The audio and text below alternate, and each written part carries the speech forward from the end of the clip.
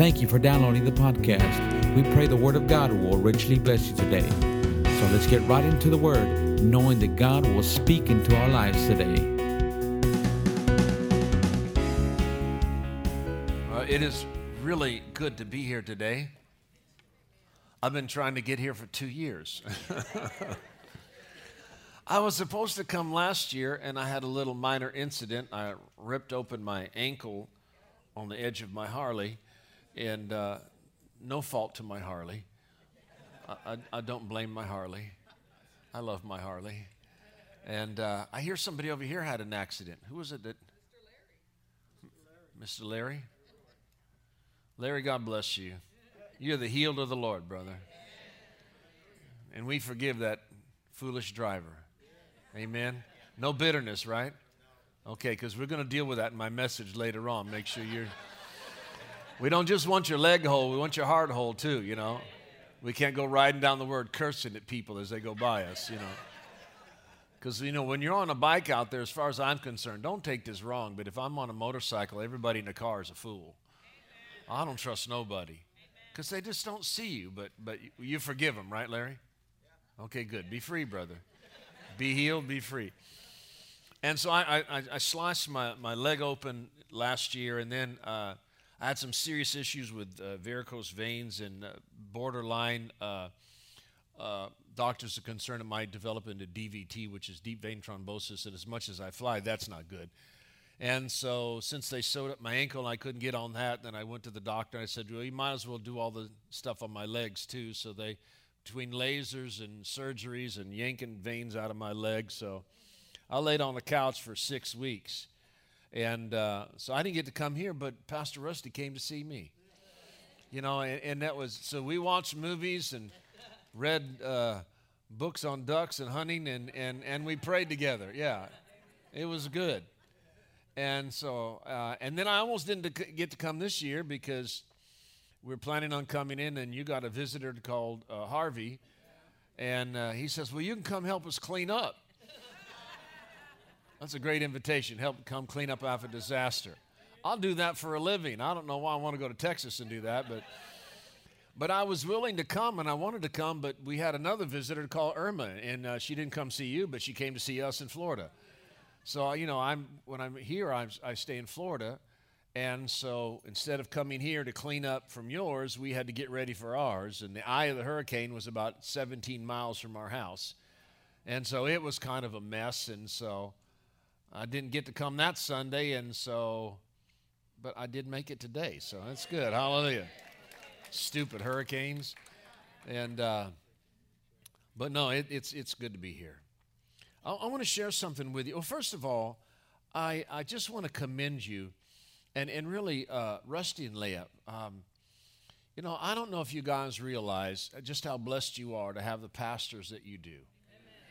And you know, when Rusty introduced me as not only a missionary that y'all are involved with, but a friend.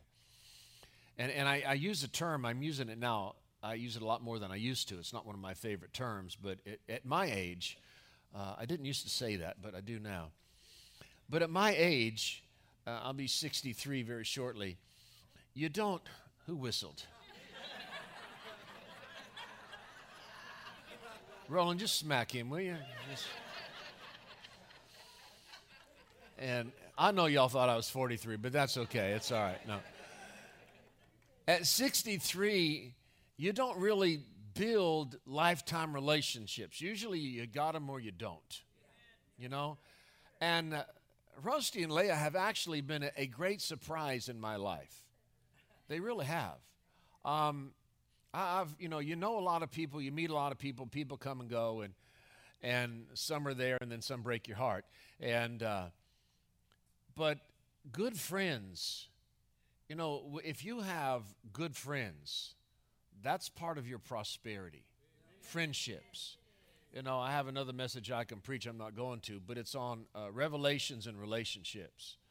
Two of the greatest things needed and necessary in your life that cause you to live long, stay strong, and make it in life.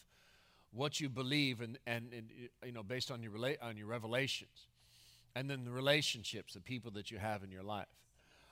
Real friends aren't those you have to try to impress, because trying to impress and pretend is a lot of work, and it just doesn't last over time. You know, and you're being phony because you're wanting to be accepted, you're wanting to be liked, but you're not being real. You're trying to be what you think some people want you to be or think you should be, or trying to impress them with what you do. But after a while, it's just too much stinking work. You just need to be yourself, because after a while, people are going to see what you're really like anyway. And especially in the ministry, you know, you don't want to have to try to impress people with numbers and figures and sizes and this and that. People are either going to love you and like you for who you are in your heart, or they're not. And when God really added Rusty and Leah to our life, at first, he was so over the top, I didn't think he was for real. He was so kind and generous. I mean, honestly, I think Pastor Rusty is one of the most generous people I've ever met. I didn't even hardly know the guy, and he started sending me gifts. I thought, come on, is this guy for real? And then Shadi's birthday, and they don't even hardly even know my wife, and the way they blessed my wife. And then Shadi, we got a card, and she opened it up. She goes, are these people for real? I said, I think so. I hope so. But, you know, over the years, we realized they're real. They're for real. Listen, you guys are blessed. You have real, genuine, down-to-earth, honest, God-loving, Holy Ghost people that love you and pastor you and are going to do something, have done and continue to do something great for the kingdom. So, you know, I just want to commend you on your pastor. And Rusty, you guys, you've become a very dear friend to us. And I don't use the word friend lightly. I know a lot of people, but they're not all friends. Because, you know, friends are people that show up when nobody else does. You know, I didn't get to come last year, and I really wanted to. And so instead of me coming here, Rusty came to see me. He not only came to see me, but he came to spend time with me, and he brought me an offering. I didn't preach. He said, that's okay. I'm going to bring you an offering anyway. I thought, dear God, I ought to do this every year. Just, you know. And how many of you know that's just not normal?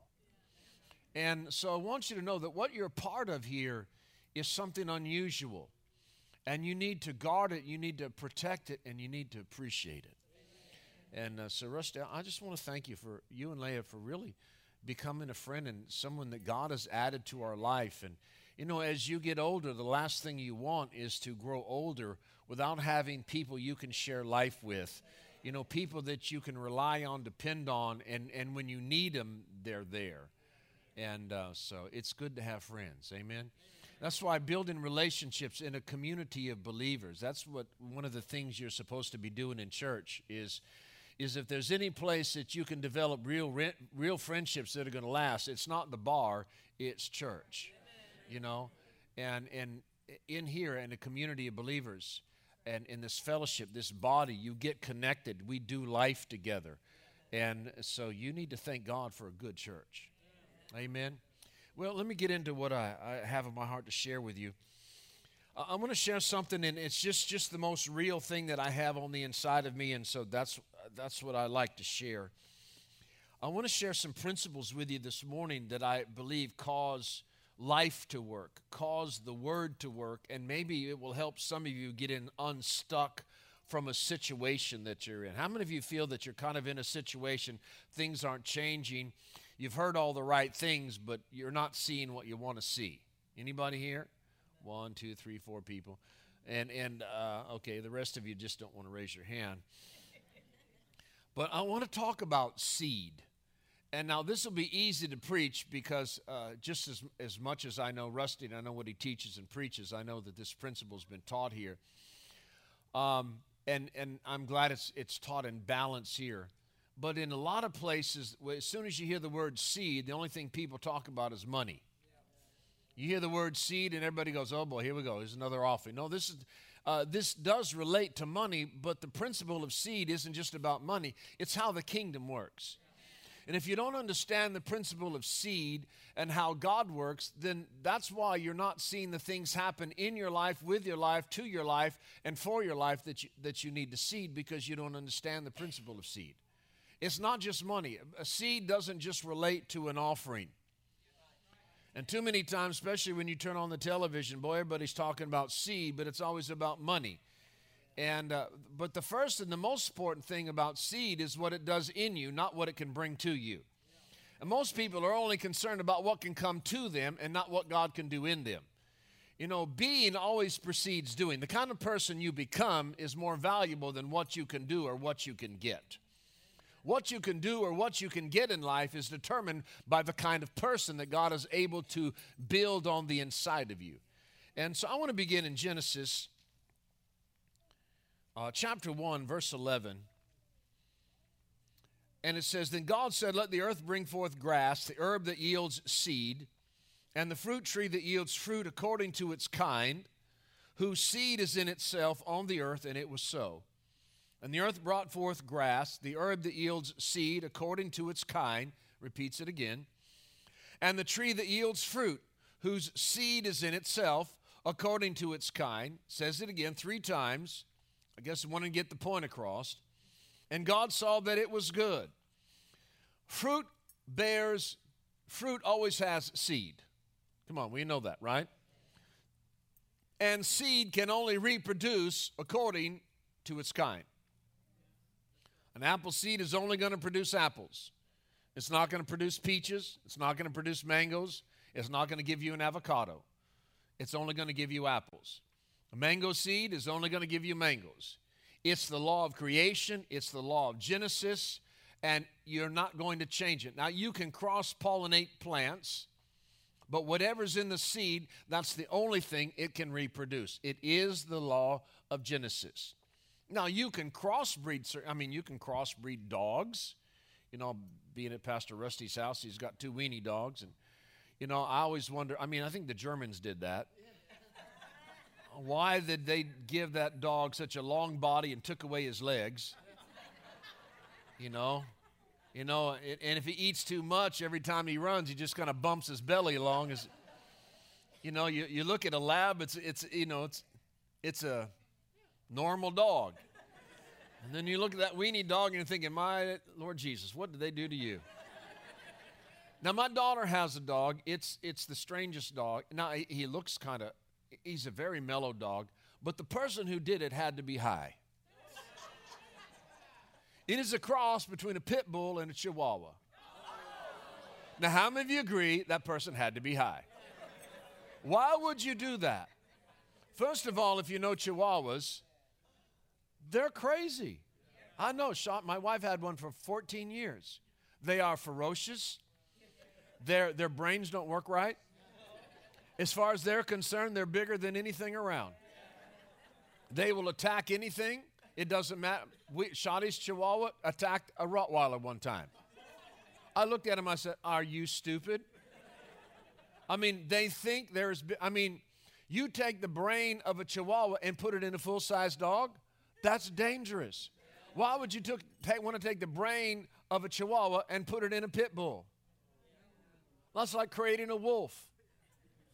But anyway, his name is Wiley. He's just a really mellow guy. I don't know how that happened. But come on, a Chihuahua and a pit bull? Now, my nephew has a Chiweenie. That's a Chihuahua and a weenie dog. That's kind of... Now, you can crossbreed different kinds of horses. You can crossbreed different kinds of cats. They crossbred a tiger and a lion, and they got a liger. It's real. Look it up on the internet. Yeah. Now, it's so big and heavy that if it was in the wild, it would starve to death because it's not fast enough to catch anything. It's a massive cat, but, you can crossbreed, but you can't crossbreed a dog and a cat and get a dat. You can't do that. You can crossbreed all kinds of cows and all kinds of horses, but you can't crossbreed a horse and a cow and get a how. You can't do that. See, God knows man, and He knows how foolish man is. He knows how depraved the mind of man is. And so you can't take the DNA or the seed of man and crossbreed it with an animal, because fools have tried it and it will not work, because the law of Genesis, seed will only reproduce after its own kind. Because God knows that man would create some kind of ungodly, crazy thing.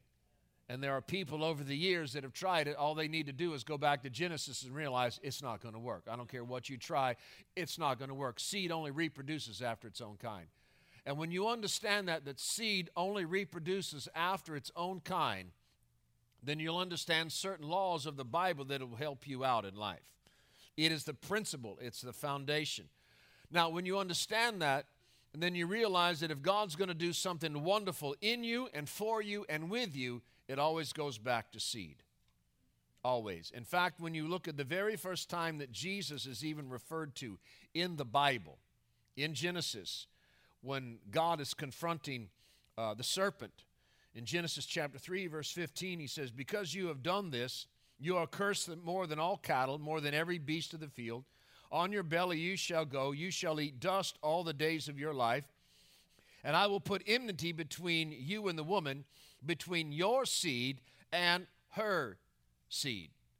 Your seed, small s, her seed, capital S. This is the very first reference to the Messiah, the one who is going to come and pay the price, the one who is going to come and now reverse the fact that man has fallen, he's separated from God. The answer, the very first reference to the answer is called seed. We know that Adam and Eve have two sons, Cain and Abel. We have the first murder in the Bible. Cain kills Abel, jealousy and envy. And then in Genesis chapter 4, verse 25, "And Adam knew his wife again, and she bore a son and named him Seth." Look at how Adam refers to him. "For God has appointed another seed for me instead of Abel, whom Cain killed." What did he call his son? Seed. What is the value of seed? Seed is the guarantee that there's always going to be a future. See, how many times did God create apple trees? One time. How many times did he, what kind of trees do y'all have here that bear fruit? Pecan trees. I like pecans. Yeah. How many times did God create pecan trees? One time. But what did he put inside the fruit? A seed. What is a seed? Guarantee that there's going to be a next generation. See, God only created, how many times did God create man? Well, he only created one man. But inside man, what did he give? What seed? Guarantee that there's another generation. See, seed is guaranteed that there's always going to be more. See, that's the importance of you bearing fruit. See, because when you bear fruit in your life, what's inside the fruit that you bear? Seed that guarantees that there's even more to come. And the thing is, because of seed, the way that God creates, there is actually no limitation. God puts no limitation on what you can have, what you can enjoy, or who you can become. How many seeds in an apple? Well, I don't know. 6, 7, 8. We'll make it easy. Y'all don't have mangoes here? No. Yes, you do? All right, we'll make it easy. How many seeds in a mango? How many mangoes in a seed?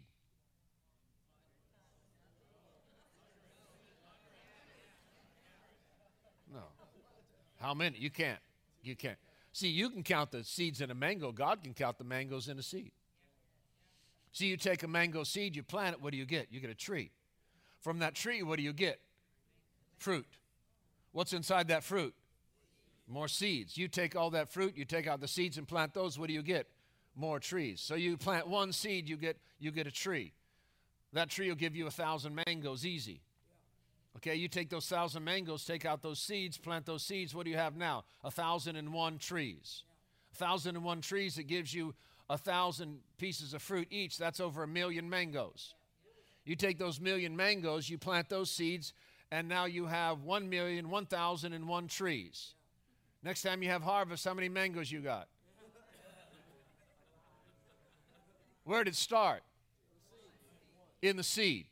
See, in the seed, there's no limitation.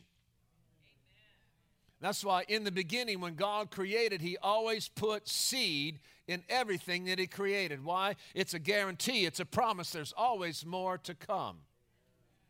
So if you want increase that has no limitation, you have to go back to seed.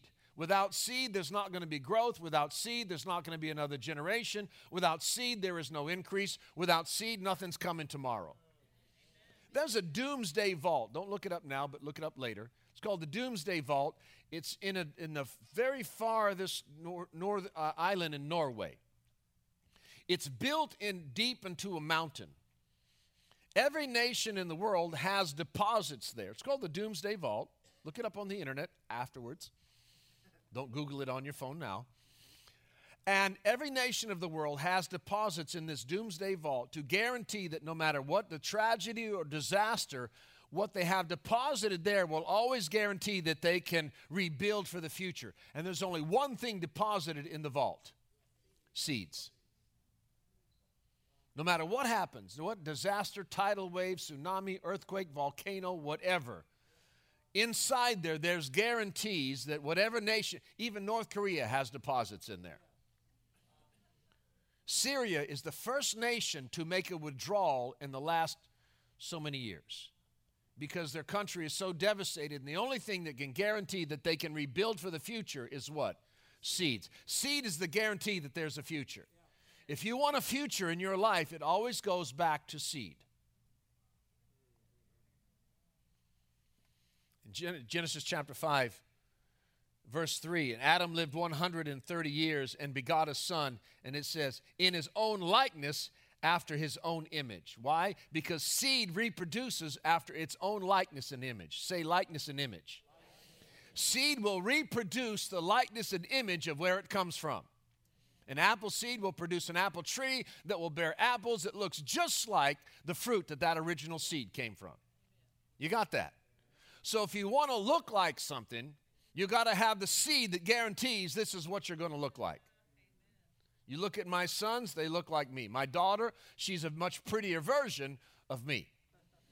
But if you see Brittany next to me, now Stephen, he looks more like Shoddy. And Ryan, he's almost a spitting image of me. He's a little thinner, what I used to look like, a few pounds less.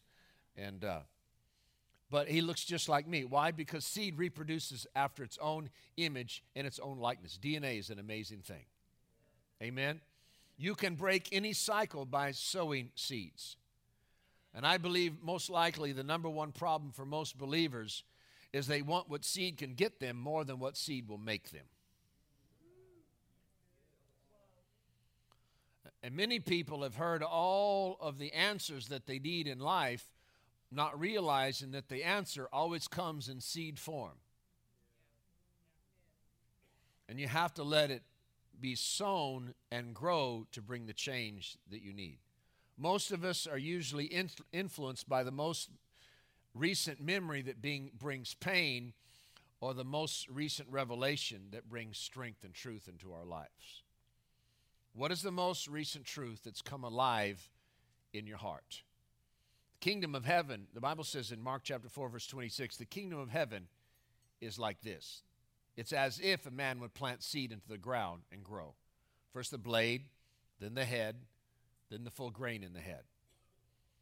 That's how the kingdom works. So when we understand how the kingdom works, then we can begin to cooperate with the kingdom and let it work for us. Genesis 8:22, as long as the earth remains, there abides summer and winter, day and night, cold and heat, and seed time and harvest. See, it is a law, it's a principle that's going to work whether you believe it or not.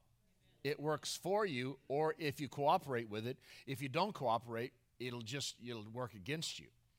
Now, being here in South Texas, it's not so bad. But how many of you know tonight the sun's going to go down? Whether you believe it or not. It's going down. Why? Because day and night, it's the law of creation. You can sit here and fast and pray all you want. It's still going down. You can go to bed tonight and pray and fast and say, I don't believe it's coming up. Well, sorry. Tomorrow morning it's coming up. You say, I don't believe in winter. You can wear your shirts and your slippers and your tank top. You can go to New York in the dead of winter and say, I don't believe in winter. We'll bury you the next day. You'll be frozen. Because it's going to get cold. Amen? There's summer and winter, day and night, cold and heat, and seed time and See, it's a law. It's the law of Genesis. It's a law of creation. And it works. It's either going to work with you and for you because you cooperated against it, or you're going to suffer because you don't get in agreement with it. Now, how many of you wish every time you sowed something, you got a harvest immediately? Okay? Now, how many of you are glad that every time you did something stupid, it didn't come back on you immediately? See, aren't you glad there's a little time? Seed, time, harvest. Why? So, see, time is there for the mercy of God to come in so you don't get what you really ought to deserve. The mercy of God and the wisdom of God comes in and you realize, I need to repent so I don't get what I just sowed. Now, see, when it's good, we want immediate. When it's bad, we're glad it's not. How many know God's smarter than we are? Yeah, amen. I told my kids that the whole time growing up. They're still working on that one. 3 things God does for you in every season of your life. Always understand this. God always initiates first. And talking about seeds, number 1, are sown in us first. When God wants to do something great in you, he sows seeds in your heart. Everything begins by what is sown in you. How did you get saved? Being born again, not of corruptible seed, but incorruptible seed, the Word of God, which lives and abides forever. It might have been right here in this church. You heard words. What are words? Words are seeds. You heard words, you believed it in your heart, and something supernatural happened. You can believe in your heart, declare with your mouth that Jesus is Lord and God raised him from the dead. Because of the hearing of the gospel, you heard words, you received that into your heart, and you were delivered out of darkness into light, out of death and into life, because words came to you. Mary had a conversation with an angel and became pregnant. Words. Why? Because the Spirit of the Most High, she says, how in the world can this be? Well, the Holy Ghost will come upon you, and he will overshadow you. And the words that you hear, he will cause to come alive. Now, this was in her womb. Now, that doesn't happen today, so don't try to tell your daddy. We were just talking.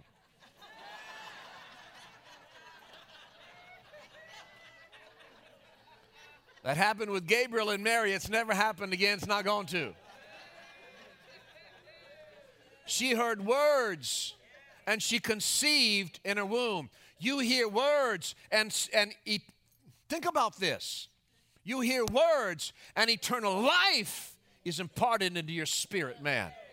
How powerful are those words when they have an effect? If you believe in you allow that word to become alive to you. You receive those words. It gets planted in you, and eternity comes alive. Your spirit, man, is recreated in righteousness and true holiness. Why? Words. The power of words, God's word. But it's a seed. Born again, not of corruptible seed, but incorruptible seed. So God's word is called seed. Now, Mark chapter 4, Jesus, the parable of the sower, he says, a sower goes out to sow. He sows, some seed falls on the wayside, and the birds of the air come and immediately eat it up, and immediately it bears no fruit. And then some seeds fall on stony ground, and it springs up quickly, but because it has no depth of earth, afterwards when the sun comes out and begins to bake it and heat it, it withers and dies because it has no depth, and it bears no fruit. And some seed falls on thorny ground, and it begins to grow up, but it's surrounded by thorns and weeds, and the thorns and the weeds suffocate it, and it bears no fruit. Now, some seed falls on good ground, and it brings 30, 60, and 100-fold return. And they're listening to that. Later on, when they're alone with him, they go, we don't get it. Birds, seeds, stony ground, thorny ground, good ground. What are you talking about? He said, listen, if you don't understand this parable, how will you understand any parable? This is a bottom line parable that's foundational to spiritual understanding concerning the Word of God. And it's one of the reasons many believers are stuck where they are today. Bottom line principle, if the Word of God doesn't find place in your heart, it will not produce in your life. So he says the sower sows, so he explains it to him. The sower sows the Word. So the seed is the Word.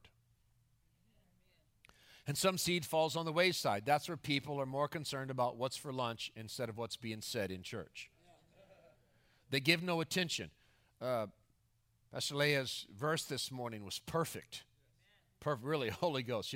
Give attention to my words. Incline your ear to my sayings. My words, my sayings. Keep them in the depths of your heart. For they are what? Life to those who find them, and health to all their. And the Amplified, it was just phenomenal. In other words, when the word comes, give attention. See, sowing is intentional. And the receiving of seed must be intentional.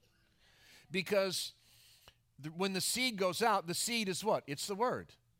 And what does the devil, it says, and the devil comes immediately and takes away the seed. Why does he take away the seed?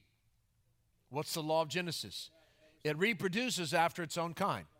So if Jesus is the Word made flesh, and that seed is God's Word, it will produce the very image and character and likeness of who He is in your life.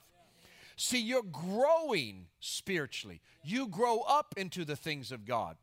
And so what God wants to bring into your life, He sows into your life. He doesn't just drop it on you like an egg in a pan. No, He sows it and grows it.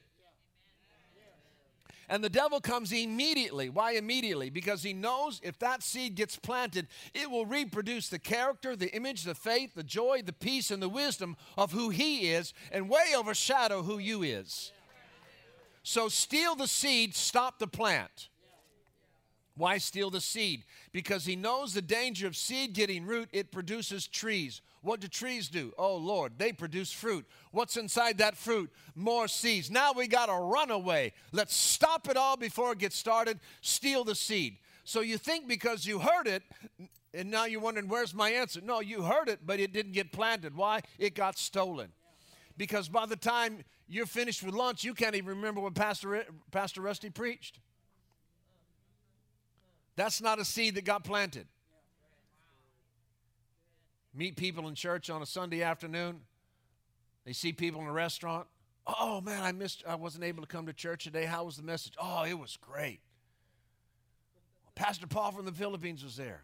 Oh, it was a great message. What did he preach on? I don't know, but it was really good.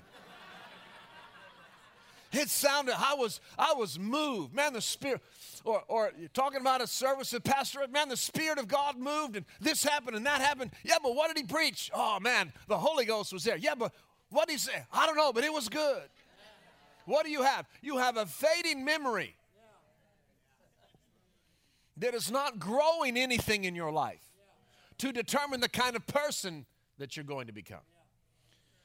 So the devil comes away immediately, steals the seed. Well, the second one is sown on stony ground. It doesn't have much depth. Why? Because there's rocks. What are rocks? Hard issues. Unresolved conflicts. Past hurts, pains, and bitternesses. How many of you right now, if somebody just mentioned a certain person's name, you'd almost want to cuss?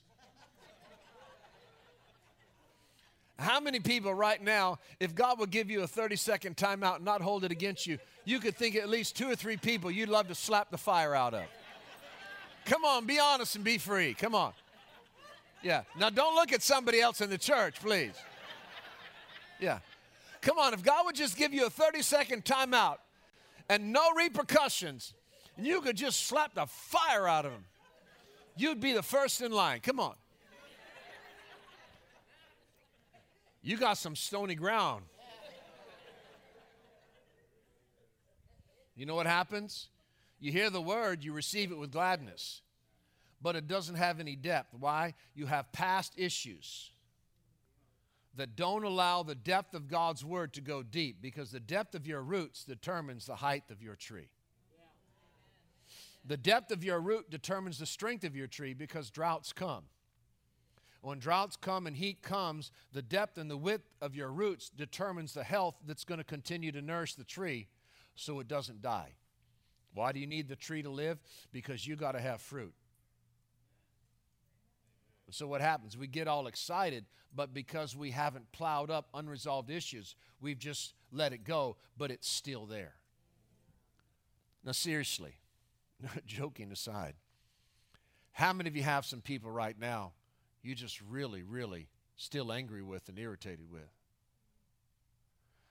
Now, And I mean, I was joking with Larry, but let me tell you, you can get angry when someone does something like that, causes you to have to wear a brace on your leg. I mean, they could have killed you. I mean, people don't see motorcycles. They pull right in front of us all the time. I mean, when I'm on my bike, when I'm here in the States, I have a Harley in Florida, I keep here. I've had so many people on their stupid cell phones just come right over into my lane, and it's just like, you know, I might dent your car, but I'm going into the hospital or into the grave here because you're too busy texting and, you know, messing around on your phone and or eating a hamburger, drinking a cup of coffee, and driving down the road and answering your phone at the same time. Now, if that's you, stop it. You're going to kill people like us. When you get hurt and you get wounded, or somebody ripped you off in business, or somebody, you know, listen, I think some of the greatest pains in life are betrayal. And we get hurt and we get wounded, and what happens is we just grow bitter in life, and you don't realize all the word that you hear along the way that can bring healing into your life, the answers that you need are in that seed, but that seed has got to be planted to produce. The bottom line, if seed doesn't get planted, it won't grow. And the seed is always good. Here's another one for you. God's responsible for the seed, but not the soil. Proverbs 16:1 says the preparation of the heart belongs to man. See, God brings good seed, but the seed is at the mercy of any ground it goes into. That's why in Proverbs it says, guard your heart with all diligence, because out of it flows the issues, the forces of life: joy, peace, patience, love, wisdom, understanding. These aren't things that come out of your head that you just heard and you remember. You don't live out of the strength of your memory. You live out of the strength of the revelation and the truth that has grown out of your heart. Matthew 12:35, a good man out of the good treasure of his heart brings forth. Well, how does he bring it forth? Because it's growing in there because of what's been planted. Let's pray. Lord Jesus, I know there's people in here today and there's issues. And we've minimized it and we've just put it aside, but we need to purposely plow it up and deal with it. Father, I thank you that in any unforgiveness, for however justified it may be, people literally have been ripped off, used, abused, lied to, betrayed, whatever's happened in their life, hurt, wounded, physically, mentally, emotionally, financially. And Lord, we can't fix them, but we can guard our own hearts. And so we commit them to you, but we need our hearts free. So we make a decision today to do what's right, to plow up. I don't need stony ground. I need to be good ground. I need whatever is heard every time I come into this church, every time I open my Bible, I need that seed going into good ground to reproduce and bring forth the character and the image of who Jesus really is in my life. I need to decrease, he needs to increase. So I thank you right now as people, just where they're sitting right now, making decisions. Lord, I plow that up. I'm not going to be stony ground. I'm not going to allow this hardness. It's not going to be a part of my character. It's not who you want to reproduce in me. And I thank you for that. In Jesus' name. Some seed fell on thorny ground. And thorny ground is where the cares of this world, the deceitfulness of riches, and the desire for other things comes in, grows up, and chokes the word, and it bears no fruit. Now think about this. Wayside, no fruit. Stony ground, no fruit. Is the seed good? Come on. But it's bearing what? No fruit.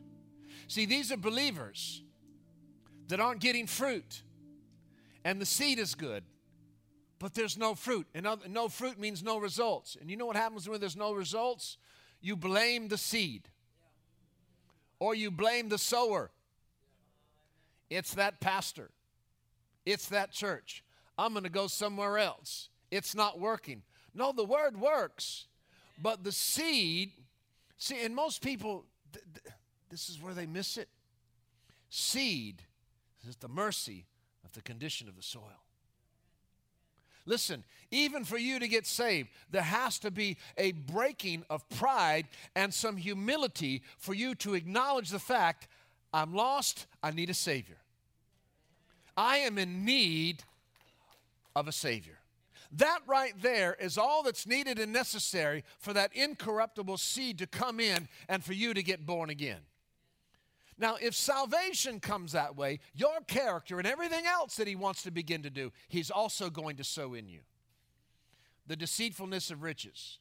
But I tell you, if anybody's got a need, they don't have a job, and boy, they're in church, they're believing God, hearing everything Pastor Rusty's got to say. They get the job, they get the increase, now they're out there enjoying all the money they make, and they forgot about where it came from. Got the new boat, got the new house, and forgot about how God brought it to them. The deceitfulness of riches, the desires for other things, or the cares of this world. Listen, cares, worries, fears, anxieties, what you don't realize. See, those aren't past issues. Those are present issues. Weeds that grow up. And it says, and it chokes it. This is the incorruptible seed, the Word of God. And it says that these things suffocate it. And it bears. The value of protecting and guarding your heart is beyond most people's understanding. Because out of my heart, God is growing and bringing forth everything needed and necessary in my life. Listen, and cares aren't necessarily sins. Just cares. And we know what? We all got cares. We all have things that we have to deal with. We have rent to pay. We have cars to pay for. Or the car breaks down, we got to pay for the broken down car. Or we have kids going to school. You know, you made them. They grow up, and then they want phones, and they want laptops. Then they want puppies, and then they want to go to school, and they want to go here, and then they want to go shopping. And then, oh my gosh, I made another one, and now I got two of them. And oh my, and boys are different than girls. And girls want this and boys want that. And, oh, yes, my wife, she wants to go shopping too. And I got the electric bill and the phone bill and all of us. Those aren't sins, but they're responsibilities. And responsibilities of everyday life can become cares. And then you get a stupid hurricane that comes in and messes everything up. And what happens, cares can become worries, and worries can become fears and anxieties, and it becomes a weight on your heart that suffocates.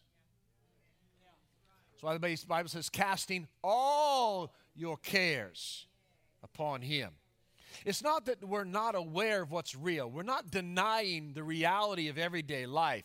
But I cannot allow my cares to become worries and fears to where it leads me into depressions. Lord, I don't know how you're going to do this. I don't know where it's going to come from. But I am doing all that I know to do. I'm a tither. I'm a giver. I'm honoring you. I'm not in sin. But I got some serious issues here I need help with. So I'm just going to take my cares. I'm just going to give it to you. But cares, worries, the deceitfulness of riches, that striving and everything else is so important. That God's word and who Jesus is isn't the revelation above them all. It's just one amongst them all. It says that it suffocates it and it bears no fruit. Say, that's not me. How many of you got some cares? Borderline worries. Going into fears. Let's pray. Lord Jesus, I thank you that you have not given us a spirit of fear, but of power, love, and a sound mind. So we take all of our cares, we cast it upon you.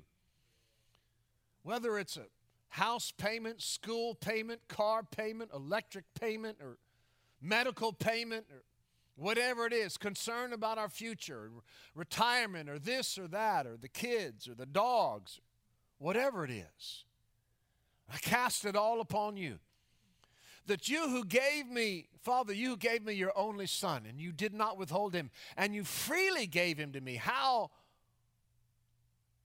much more that with him you also freely give me all things. If you did not withhold Jesus, the greatest need I ever had in my life, why would I allow worry and fear now to come in and steal my peace? If I can trust you for my eternity, I can trust you in my temporary. So, Lord, I cast all these cares upon you, and I release them to you. And I will not allow the deceitfulness of riches or the desires for other things to be preeminent above my passion for walking with you. Lord, make that real in my life in Jesus' name. Amen. And then, guess what? It says, and then seed fell on good ground. Say, that's me. Come on, say, that's me. And what happened? It brought forth 30, 60, and 100-fold return. See, if you'll take care of your heart, then the seed has the freedom to just reproduce. And that's what God wants it to do, to reproduce. Now, that's just part one. I'm going to go through part 2 and 3 real quick. You ready? Part 1, I take a little bit more time for because it's the most important. Because if it's not growing in you, the most important thing is what God can grow in you. Amen? Number 2. God sows in us to determine the kind of people we become. And then I don't really have to spend a lot of time on part 2 because knowing your pastor, I know how he has covered part 2. But see, God operates according to his word. I know that sounds very foundational and elementary. But you see, God operates according to his word, so God wants us to operate the way he does. He said, if this is the way I work, this is the way you work. If you want to get the things that you want to get, and if you want to get the things that belong to you, then you have to do what I do. I operate according to the principles of my word, so you're going to have to do, obviously, the same thing. So when God wants to grow the kind of person in you, he sows in you. I mean, he sowed his only son. Except a grain of wheat fall into the ground and die, it abides alone. But if it dies, it brings forth much fruit. He sowed one seed. Look at what he's done to planet Earth since then. So how many of you need to see increase come to you? Now, how many of you need to see increase come in you? Then you need to make sure your heart's good and let the seed get planted. You say, well, I'm not seeing anything yet. Well, it's probably still covered up with a little bit of dirt. You just give it some time, it'll grow. Now, that's what's done in you. So if God wants to do something great in you, he sowed seed in you. When he wants to do something great for you, he says, okay, now you sow. You sow seed. What happens when you sow seed? You are putting into action what guarantees there's going to be a future. The Bible says that he gives bread for food and seed to the sower, that he will supply and multiply the seed that you sow. He gives you bread to eat. Eat the bread, don't eat the seed. If you eat the seed, you just ate your future. God says, here's bread. I'll take care of you. Here's seed. He said, well, I need increase, Lord. Okay, here's seed. See, we're waiting for God to just drop increase on our head. Now, God does do miracles. But God is not going to rescue you and I on a daily basis of miracles. And I heard Pastor Rusty brought this up at Fire for the Nations a couple months ago. He got up and preached after I did. And he was praying I wouldn't go in this direction, you know. But, you know, when the children of Israel came into the promised land, the manna stopped, the quail stopped. God said, listen, you eat the fruit of the land now. I'm not going to rescue, you know, the nation that came out of the promised land was there as a result of disobedience. Now that you've come into the promised land, the land that I prepared for you, I'm not going to rescue you on a daily basis having to show up. Let me tell you, what you grow, you sow it, you grow it, you eat it. You don't sow it, you don't grow it, you go hungry. Proverbs said, a lazy man will not plow because of winter. Therefore, during the harvest, he will beg and have nothing. Why? There's not a farm. I don't know a single farmer in America that will go out to his field after 3 months and wonder why he doesn't have a harvest, knowing full well he never planted anything. Come on. Do you know any farmer that's dumb? That dumb? I don't. I don't know any Filipino farmers that dumb. Go out to their field, go, man, where's my rice? Everybody's harvesting rice, where's my rice? I prayed, I fasted, I worshiped, I interceded. Yeah, bro, but you didn't plant. Oh, you mean I got to plant? Yeah, because what you sow, you. See, now that's good, bad, and ugly. Now, we love Luke 6:30, given and shall be given, pressed down, shaken together, and running over. We love that verse. But let me tell you, you got to back up a couple verses, because that's just not a money verse. That's a life verse. Judge not lest you be judged. Condemn not lest you be condemned. Give, and it shall be given. Press down, shake. Because whatever you give out, it's coming back. You give out judgment, it's coming back. How's it coming back? Good measure. Pressed down, shaken together, and judged all over. You condemn, it's coming back. Good measure. Pressed down, shaken together, and condemned all over. See, because whatever you give out, it's the law of creation. It's the law of Genesis. Old Testament, New Testament doesn't make any difference. It doesn't change the law of Genesis and creation. As long as the earth remains, it's got nothing to do with Old and New Testament. You sow it, you grow it, you reap it. You sow ugly, you reap ugly. You sow cynicism and judgmental and condemnation, you sowed it, you'll reap it. And harvest is always greater than seed. That's why God hates gossip. He hates those who sow discord among the brethren. Why? Because you sow one seed, you grow a stinking tree. And from that tree, now other people come around, and what you sowed, you told one person, he told 20. And now all these other people have an attitude and an opinion of that person you just gossiped about. And yet you finally get it right with that person, but you have no idea that that other people, this person and that person you told, they involved another 30 or 40. Now 40 people have an opinion towards that person you're right with, but 40 other people have now judged them. And you can't follow up where your seed multiplied. So the best way not to grow it is don't sow it. Because whatever you sow, you will. That's why God hates. It says it's an abomination, those who sow discord. It's strife. Why? Because whatever you sow, it grows. Seeds grow. Not just good seeds, ugly seeds. So you've either got God or the devil multiplying what you sowed. So we sow seed. What happens when you sow seed? You're increasing your future. Let me tell you, that's why you're going to see incredible miracles happen in this church. Because I know your pastors. I know the way that they give. I know the way that they sow. I know that what they're doing into the nations of the world. Listen, God so loved the world, not just Texas, not just America. Jesus wasn't born in Tulsa or Texas. God loved the world. And the church, listen, Jesus was the answer to the problem of man, but the church is now the answer to what's going on in the world. And wherever the church is and wherever that word is going out, and let me tell you, you guys are making a difference in the world. God loves this church.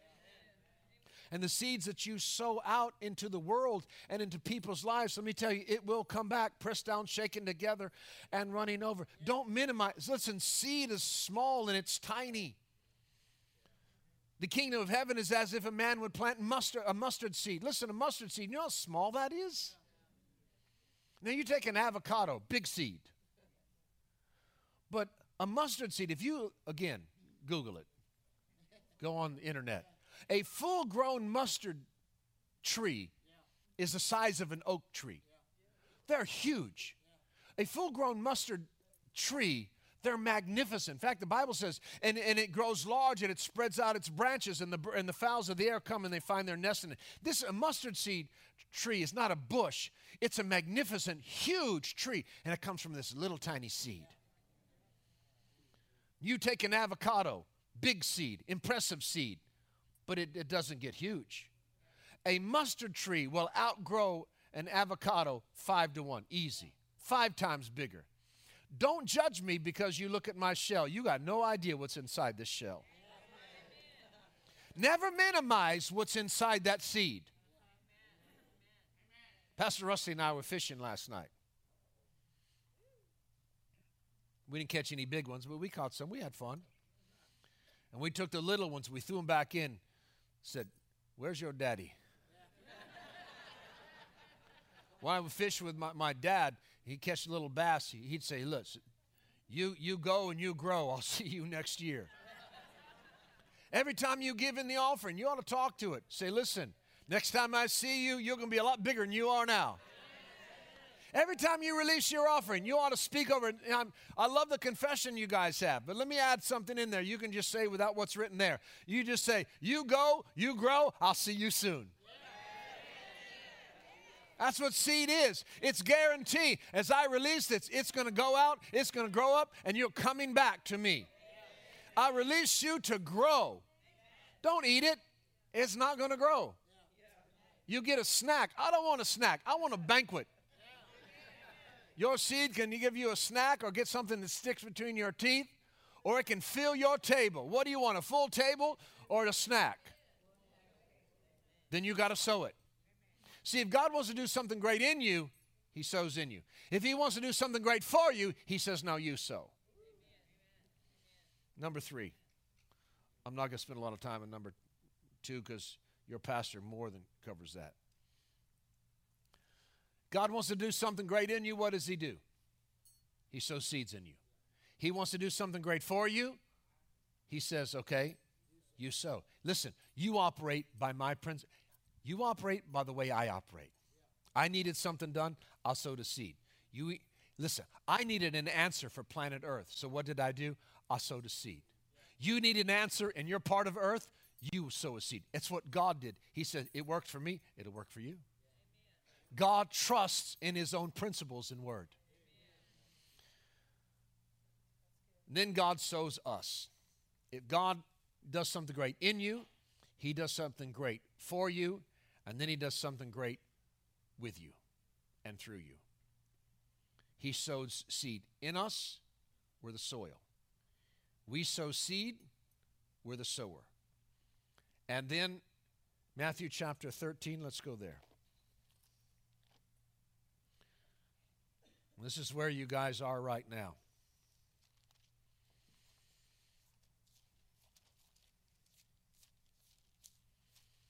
Is this helping anybody? I hope so.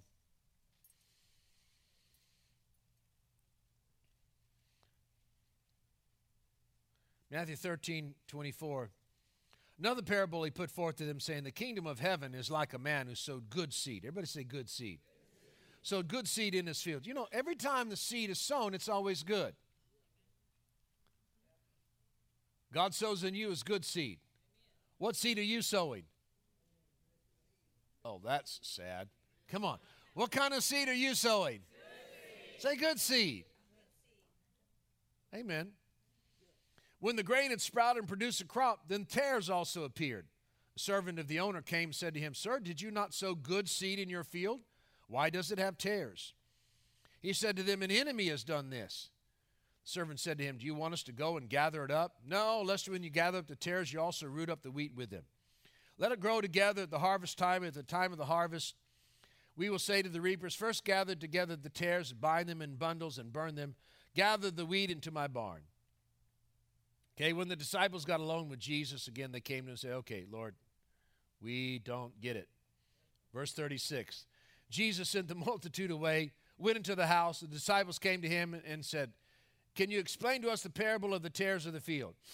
He answered and said to them, he who sows the good seed is the Son of Man.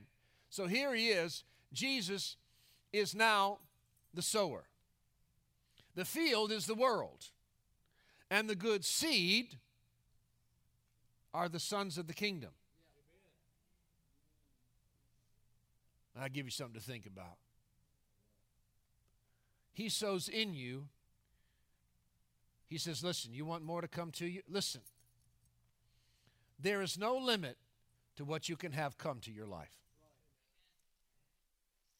Well, please get that. See, first of all, there's no limit to how much of God you can have manifesting in you. Because there's no limit to seed. The multiplication of seed has no boundaries. We prove that with one mango seed giving us a tree which has fruit that has more seeds, and you plant that. You can go from one seed in one tree to millions of trees to more fruit than you can possibly count, because there's no limitation. As long as it's sown, it continues to multiply, and the multiplication gets exponentially greater and greater and greater. So there's no limit to what can happen in you. There's no limit to what can come to you. You know what limits what comes to you? The seeds you sow. Say, well, I don't have as much to give as others. That's not the point. If you had the seed the size of a mustard seed, They tell you, you take a mustard seed and you take a mango seed. You say, well, mine looks like a mustard seed. Never minimize what's in you. It's not the size of the seed, it's what's in it. So you need to be careful judging people around you. First of all, you don't even know everything that's in you. How could you know everything that's in the person next to you? You ought to look at the person next to you and say, if you knew what was really inside me, you'd take me out to lunch right after church. If you knew who was sitting next to you, you'd take me out to barbecue or something. Yeah. Don't judge people. You don't know what God put in them. Let me tell you, if not for some spiritual people who prayed for me and Rusty, anybody that looked at us would have thought, you got to be kidding me. Strung out, drugs, alcohol, way too much other stuff. People look at us and go, are you kidding me? And God goes, I like them boys. They're nuts. They'll do anything. Let me tell you, I have nothing that qualifies me for what I do outside of God. God, I didn't call me. Nobody else called me. God called me. No, anybody else that looked at me would have thought, you got to be kidding. I go back into my hometown in Florida. When people find out what I do, they look at me like, say what? You're doing what? We went in a restaurant one time. This girl walked up to the table. Shotty and I were with her. She goes, are you Paul Chase? Yes, I am. She went, oh, okay. I don't like being in my hometown with Shotty so much. Well, now it's okay. Before it was not good. Because when you have a lot of old girlfriends that still live there. I was in a doctor's office one time, and one walked in. I just hid behind the newspaper. Because Shotty will start asking questions, and she wants to know everything. I thought, I'm not going there. So this waitress walks up. She goes, so you're Paul Ch-? Yeah. Shotty goes, oh, you know him? Yeah. She goes, you'll never guess what he does now. She goes, did you go to high school with him? Oh, I went with his sister a few years behind him. She goes, but I knew what, and she just got all tongue-tied. Shotty looked at me like, you dog, you. So she goes, you'll never guess what he does now. And she goes, what? She goes, he's a preacher. She cussed and walked off. Our waitress. She comes back and she goes, no, seriously, what do you do? I went, seriously. She couldn't believe it. Hey, don't judge me by my shell. You got no idea what's inside me. The shell might be a little ugly, but there's a treasure on the inside. Shell might be a little small, but you have no idea what God put on the inside. You didn't create it. You didn't put it there. And when you get recreated, God said you're a good seed. Now, you know what he does with a good seed? He plants you. He plants you. You don't plant you. He plants you. So if you want to see God do something great in you, it takes seed. You want to take him do something great for you, it takes seed. You want to see him do something great with you and through you, he said, listen, you're a good seed. God wanted to do something wonderful in Galveston. So you know what he did? He planted a Rusty and Leah tree. He planted a Martin tree. Anytime God wants to do something somewhere, he plants people. Amen. We have minimized in what is coming to us and what we hear, so we treated it lightly. We have minimized in what God wants to do for us through our giving, so we've treated it lightly. And we have minimized who we are and what we have and where we are, and so we've treated it lightly. Listen, God wants you planted. God has prepared you as a seed, and he wants to sow you. And and God understands the principle of seed and ground.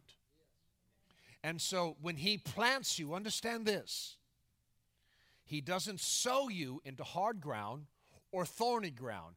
Anytime God plants a seed, he plants it in a place that he has prepared for it. And he knows that the soil, that the seed is at the mercy of the soil. And so for the fullest potential of this seed to bring forth what it's designed to do, it must go into a prepared place. And the very fact that Island Church was planted here by the design of God means there is a prepared place. And you haven't even seen what God wants to do. You guys, I believe, are still in the root stage. Say, well, we want to see. You're just beginning to come up through the ground. Listen, every great oak tree started as a little nut.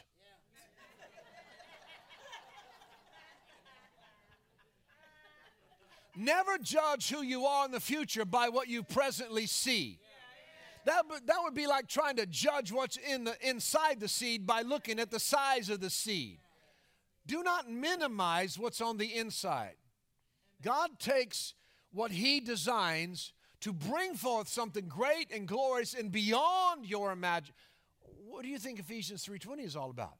That God is able to do exceedingly abundantly above all we ask, think, dream, hope, or imagine, according to the power that is working within us.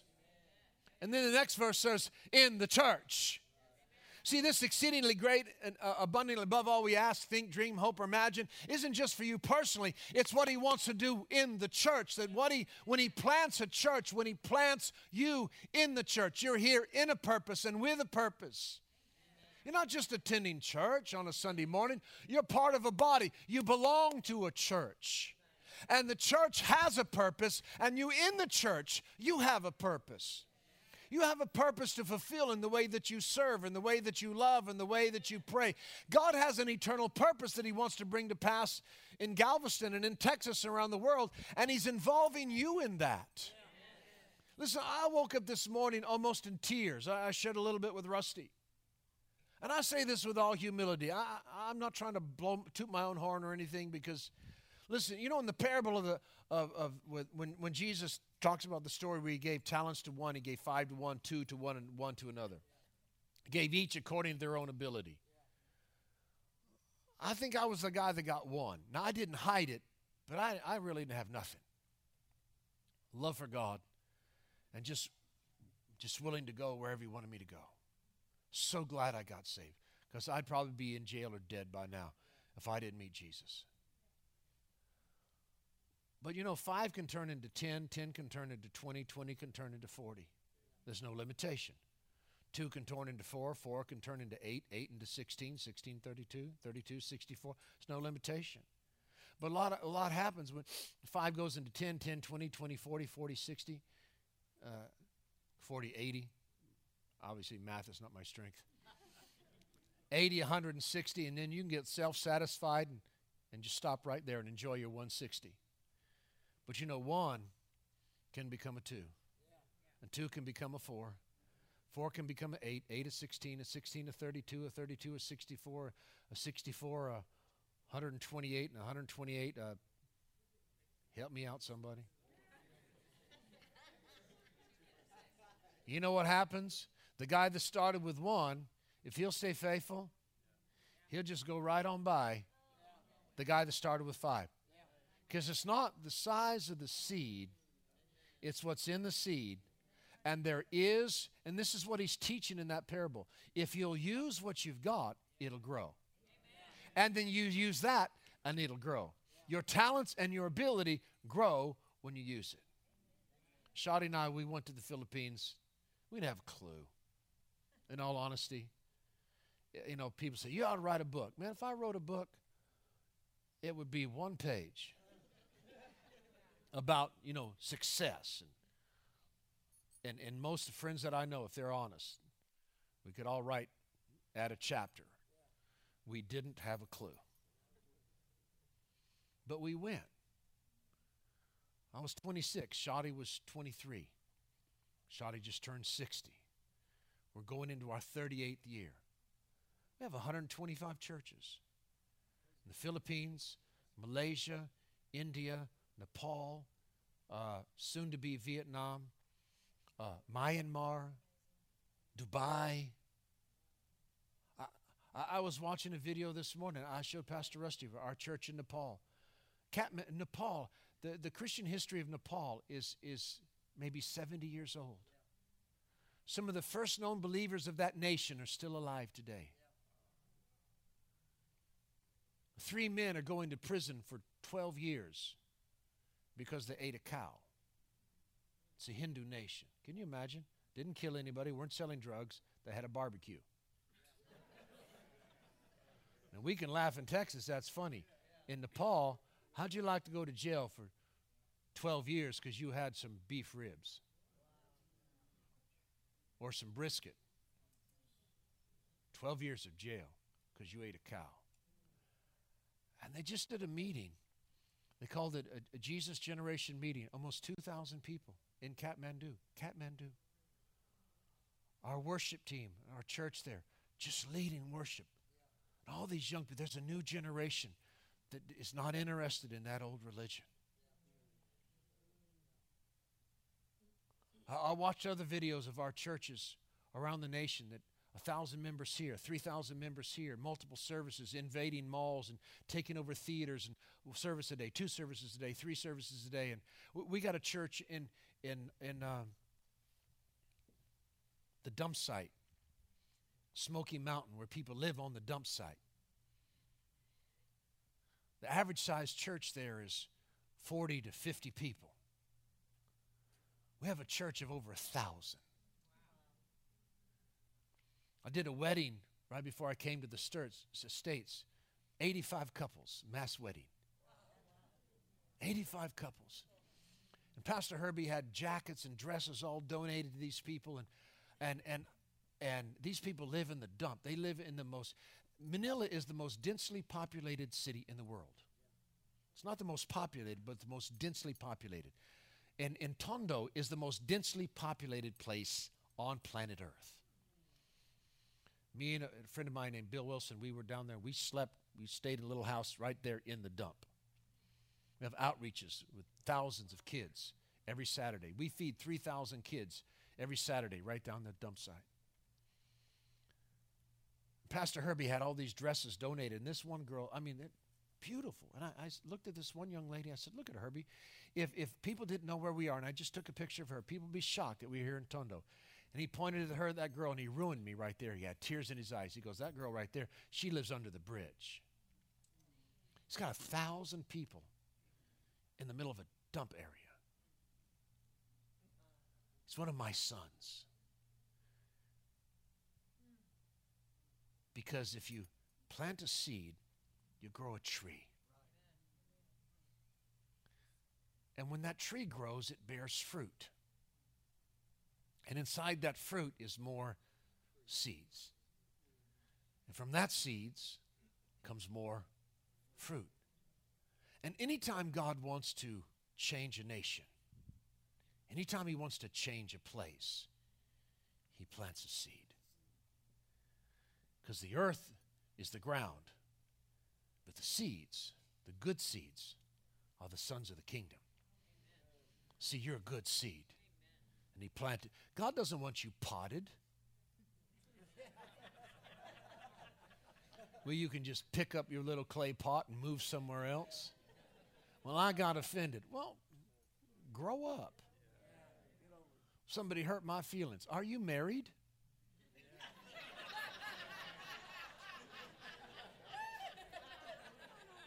Come on.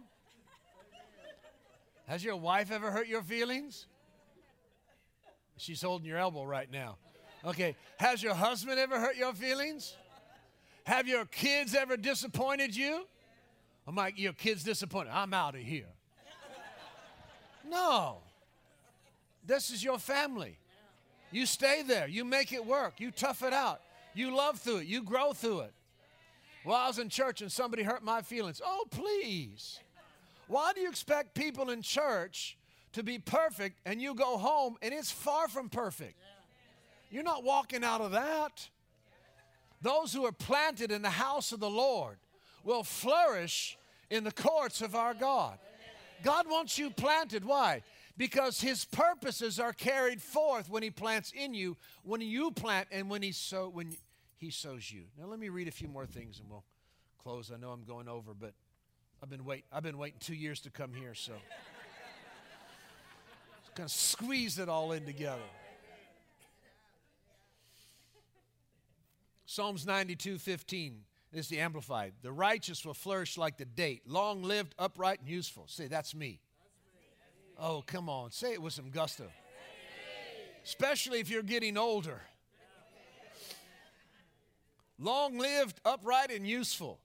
They will grow like a cedar in Lebanon, majestic and stable, planted in the house of the Lord. They will flourish in the courts of our God. Growing in grace, they will thrive and bear fruit and prosper in old age. That's me. They will be flourish and be vital and fresh, rich in love, trust, and contentment. They are living memorials to declare that the Lord is upright and faithful to His promise. He is my rock. There is no unrighteousness in them. Isaiah 61, verse 3 in the Amplified. To grant those who mourn in Zion the following, to give them a turban instead of dust on their heads, a sign of mourning. The oil of joy instead of mourning. The garment, expresses of praise instead of a disheartened spirit. So they will be called the trees of righteousness, strong and magnificent. Come on, say that's me. Distinguished for integrity, justice, and right standing with God.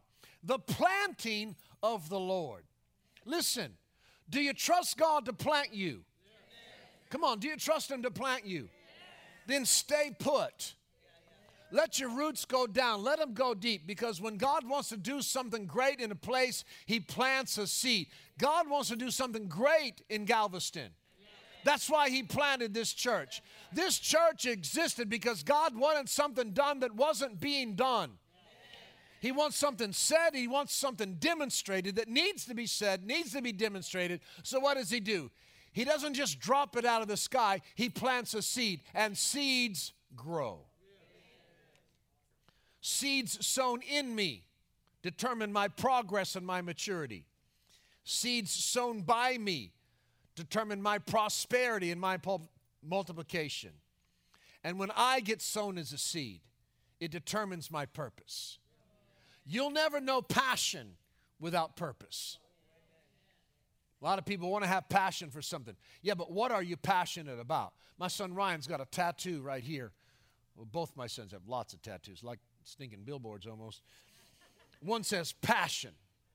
I said, well, son, that's cool. All right. But what are you passionate about, son? You have to understand purpose and need a purpose to have a direction for your passion. He goes, oh, that's good. I could put purpose over here. That's not what I'm talking about. Who I am, what I will have, what I can do, it's all seed. When God wants to bring change in a life, to a life, and to a place, He plants seeds. You're the ground, you're the sower, and you're the seed. He multiplies it in me, makes it bigger in me, my roots. He multiplies it for me, bigger for me. These are my fruits. Then He multiplies me, and He makes me bigger, and I become the tree. What does it go back to?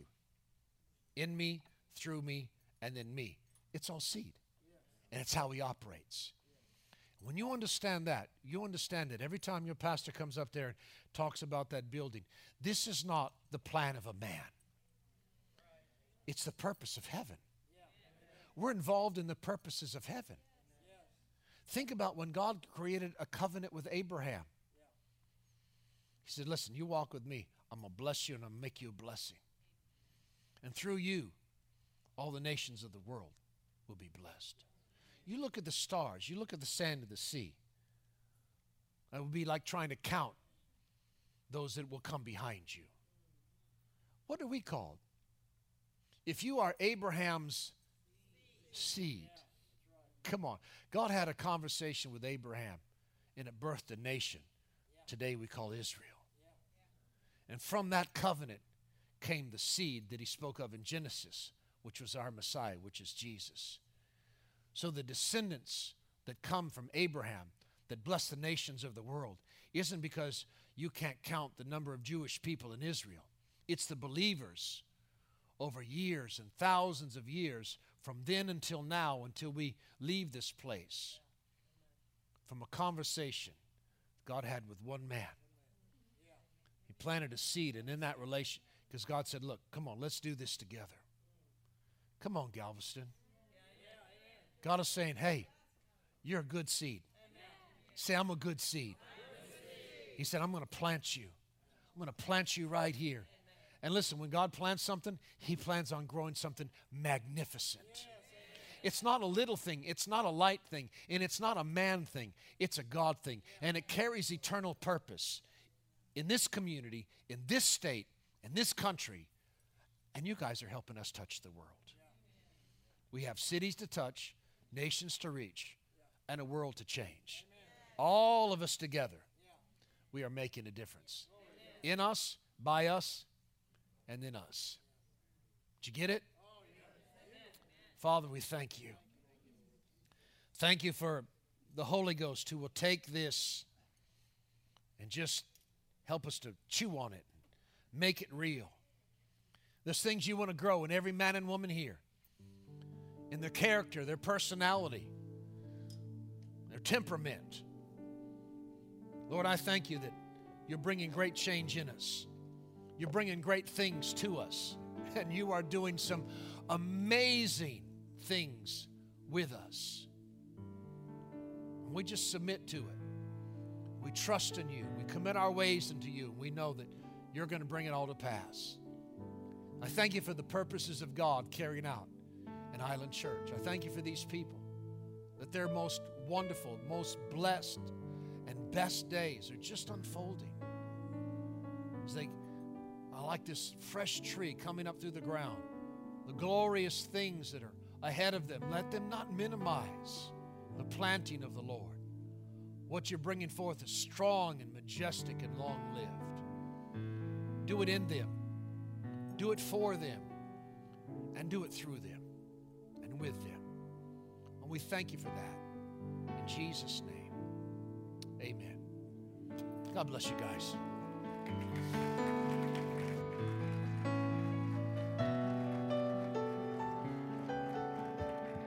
Wow. What can you say about that? Saw a deal the other day. A motivational speaker was speaking in Los Angeles, California. I think they leased an auditorium to seat, 2,500 people. And the tickets went on sale. They were $5,000 for a ticket. And it immediately when they went on sale, they sold out. 2,500 people paid $5,000 to go hear this guy give a motivational talk. This was not motivational. This was spiritual. And in reality, if you hear any portion or part of that, it will totally change your life. Radically change your life. These are the principles of the kingdom of God, the God that we serve. The God that we serve. Amen. We're going to do two things real quick. I know our time, we've gone a little longer than usual, but has this been worth it or not? My God. We want to be sure, hang around. We want to be sure and take an offering and bless Pastor Paul. But let me do this real quick. Lee and I, in the front of our house, we planted a nice plumeria tree. And we like those plumerias. They grow when they flower. It kind of like smells like perfume. You know, kind of like our big plumerias out here. We're going to take those with us when we go to the new church because those trees are very valuable. But 2 different times in the past year, I guess, that tree has blown over. And you know, that always concerns me when you plant something that blows over. And so I got out there. The first time I got out there and I redug the soil and I got all these stakes and drove them in the ground and I propped it all up and boom, the leaves came back and it flowered again. It's all pretty. And then this past, when we had the storm and the wind blew hard, we came home. I think we came home from church and it's laying on its side again. I'm like, man, that plumeria's blown over again. So I got out there and I started digging and I dug and I dug and I dug, and where the taproot of that tree should have gone, there's a rock this big. I finally dug it out, and it's sitting next to the tree now, and I got the tree replanted. And so the tree had all the potential of growth. It had all the potential of growth, but deep down in the soil was that rock that was stopping what it was doing to the roots. Instead of the roots going down, they were going out. So it wasn't getting the depth that it needed. It had the roots that went out, but they couldn't hold it in a storm. When the wind blew hard, it couldn't hold the tree because they weren't deep. They were out, but not down. Now, some of you in here today, your life is kind of like that tree. It's grown up. There's been some fruit. There's been some flowers. But it seems like every storm that comes in your life, it blows you over. And you're thinking, why in the world is everything that I go through in life, why does it have to be such a drama? Why does it have to be so drawn out? Well, it just may be that deep down in the soil there may be a rock. The Lord was speaking this to me when Pastor Paul was teaching. He said there are those here today that if they'll just be honest and just realize it, that years ago, some other time or place, they've sowed something in their life very negative that's created something very hard in them. But the good thing about God is forgiveness and repentance. And as Pastor Paul was teaching, the Lord spoke to me and said, this whole atmosphere of this whole sanctuary right now is saturated with a word from God that is meant to bring health to the seed that God is sowing, but not only that, health to the soil that it's planted in. So every head bowed, every eye closed. Nobody looking around but me. Ushers, bow your heads, because we're not going to ask anybody to come up here. You said, Pastor Rusty, there's something in my life that needs to get out of my life. And I recognize and realize it's something that was sown in my past that has grown into a hard place in my life. And I'm trusting God today to supernaturally take that out of my life. And as an act of faith, I'm not going to have anybody looking around, nobody looking around. I just want you to put your hand up and put it back down. Put your hand up, put it back down. My God. Now everybody look this way. I want everybody to pray this prayer. Heavenly Father, thank you for the laws of your word that are divine and supernatural. And by your word and your power, today I cancel the effect of negative seed sown in my life. Forgive me, Lord. I repent before you. And I thank you this day. The blood of Jesus begins to flow into that hard place of my life. And today, there's a replanting of the spiritual tree of who I am. I thank you, Father, that from now on, I'm going to flourish. I'm going to bear fruit. I'm going to be a seed planter, and I'm going to be sown as a seed into the kingdom of God to produce what God wants. Now I begin to thank God for that. Thank you, Father. Thank you, Lord. Hallelujah. Now let me say something. I'm trusting God that prayer is going to do it for you. Man, for me to get that rock out, Pastor Paul, I had to dig, and Leah came out and said, what are you doing? I said, I found this rock.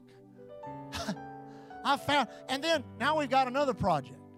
We've got a place in our backyard, all this beautiful grass. We've got a place that the grass just, I've done everything I can do to get the grass to grow.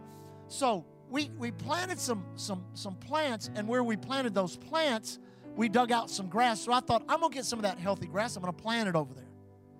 So I went over there, and I started digging around in the ground. And a couple of years ago, we put a pool in at our house. And the people that put the pool in dumped a bunch of cement right there. And when we landscaped, we just put dirt over that cement, but the grass doesn't grow there. So I went in, and remember, I dug a little chunk out about that big just to see if the grass would grow. If I got the cement out, plant it, and that piece of grass is just growing, just pretty as it can be, but nothing around it's growing. So I'm going to have to go in there, and I have to take all that cement out that they left in order to get the grass to grow. If something is not producing in your life spiritually, there is a reason, but you're going to have to do some digging. And the Holy Ghost, He's the consummate helper. He's the consummate helper. He will help you dig in that hard, stony ground, and He will show you exactly what needs to be done. Isn't that good? What a word for Island Church this morning. Oh, man. It may have taken 2 years, but it ain't going to take 2 years again. Amen. We had them scheduled all week to do, y'all know we did, but thank God the Lord sent him here. I believe that's a word that'll change our church dynamically and in the future produce great fruit. Amen? Praise God. Thank you for joining us. We trust you enjoyed the message today.